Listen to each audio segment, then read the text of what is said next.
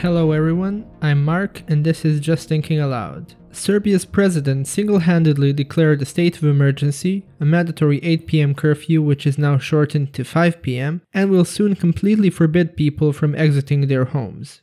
Serbia is governed by a tripartite system in which the parliament has the highest authority and is the only institution which can decide on and enact a state of emergency. Even during World War I, when most of Serbia had been chased off into Greece, the parliament was still in session and upheld the constitution. Our current president, Aleksandar Vučić, has decided that the parliament cannot convene due to the ban on large gatherings, effectively disobeying the constitution and doing away with democracy. I'm not saying no measures need to be taken, but this needs to be done lawfully and by the appropriate institution. Had the government not laughed at the face of the virus only a couple of weeks back, we would be in a much better situation right now. Instead, Vučić is using this situation to further his political stranglehold on Serbia, just in time for the upcoming elections, which he will likely postpone and effectively extend his time in power.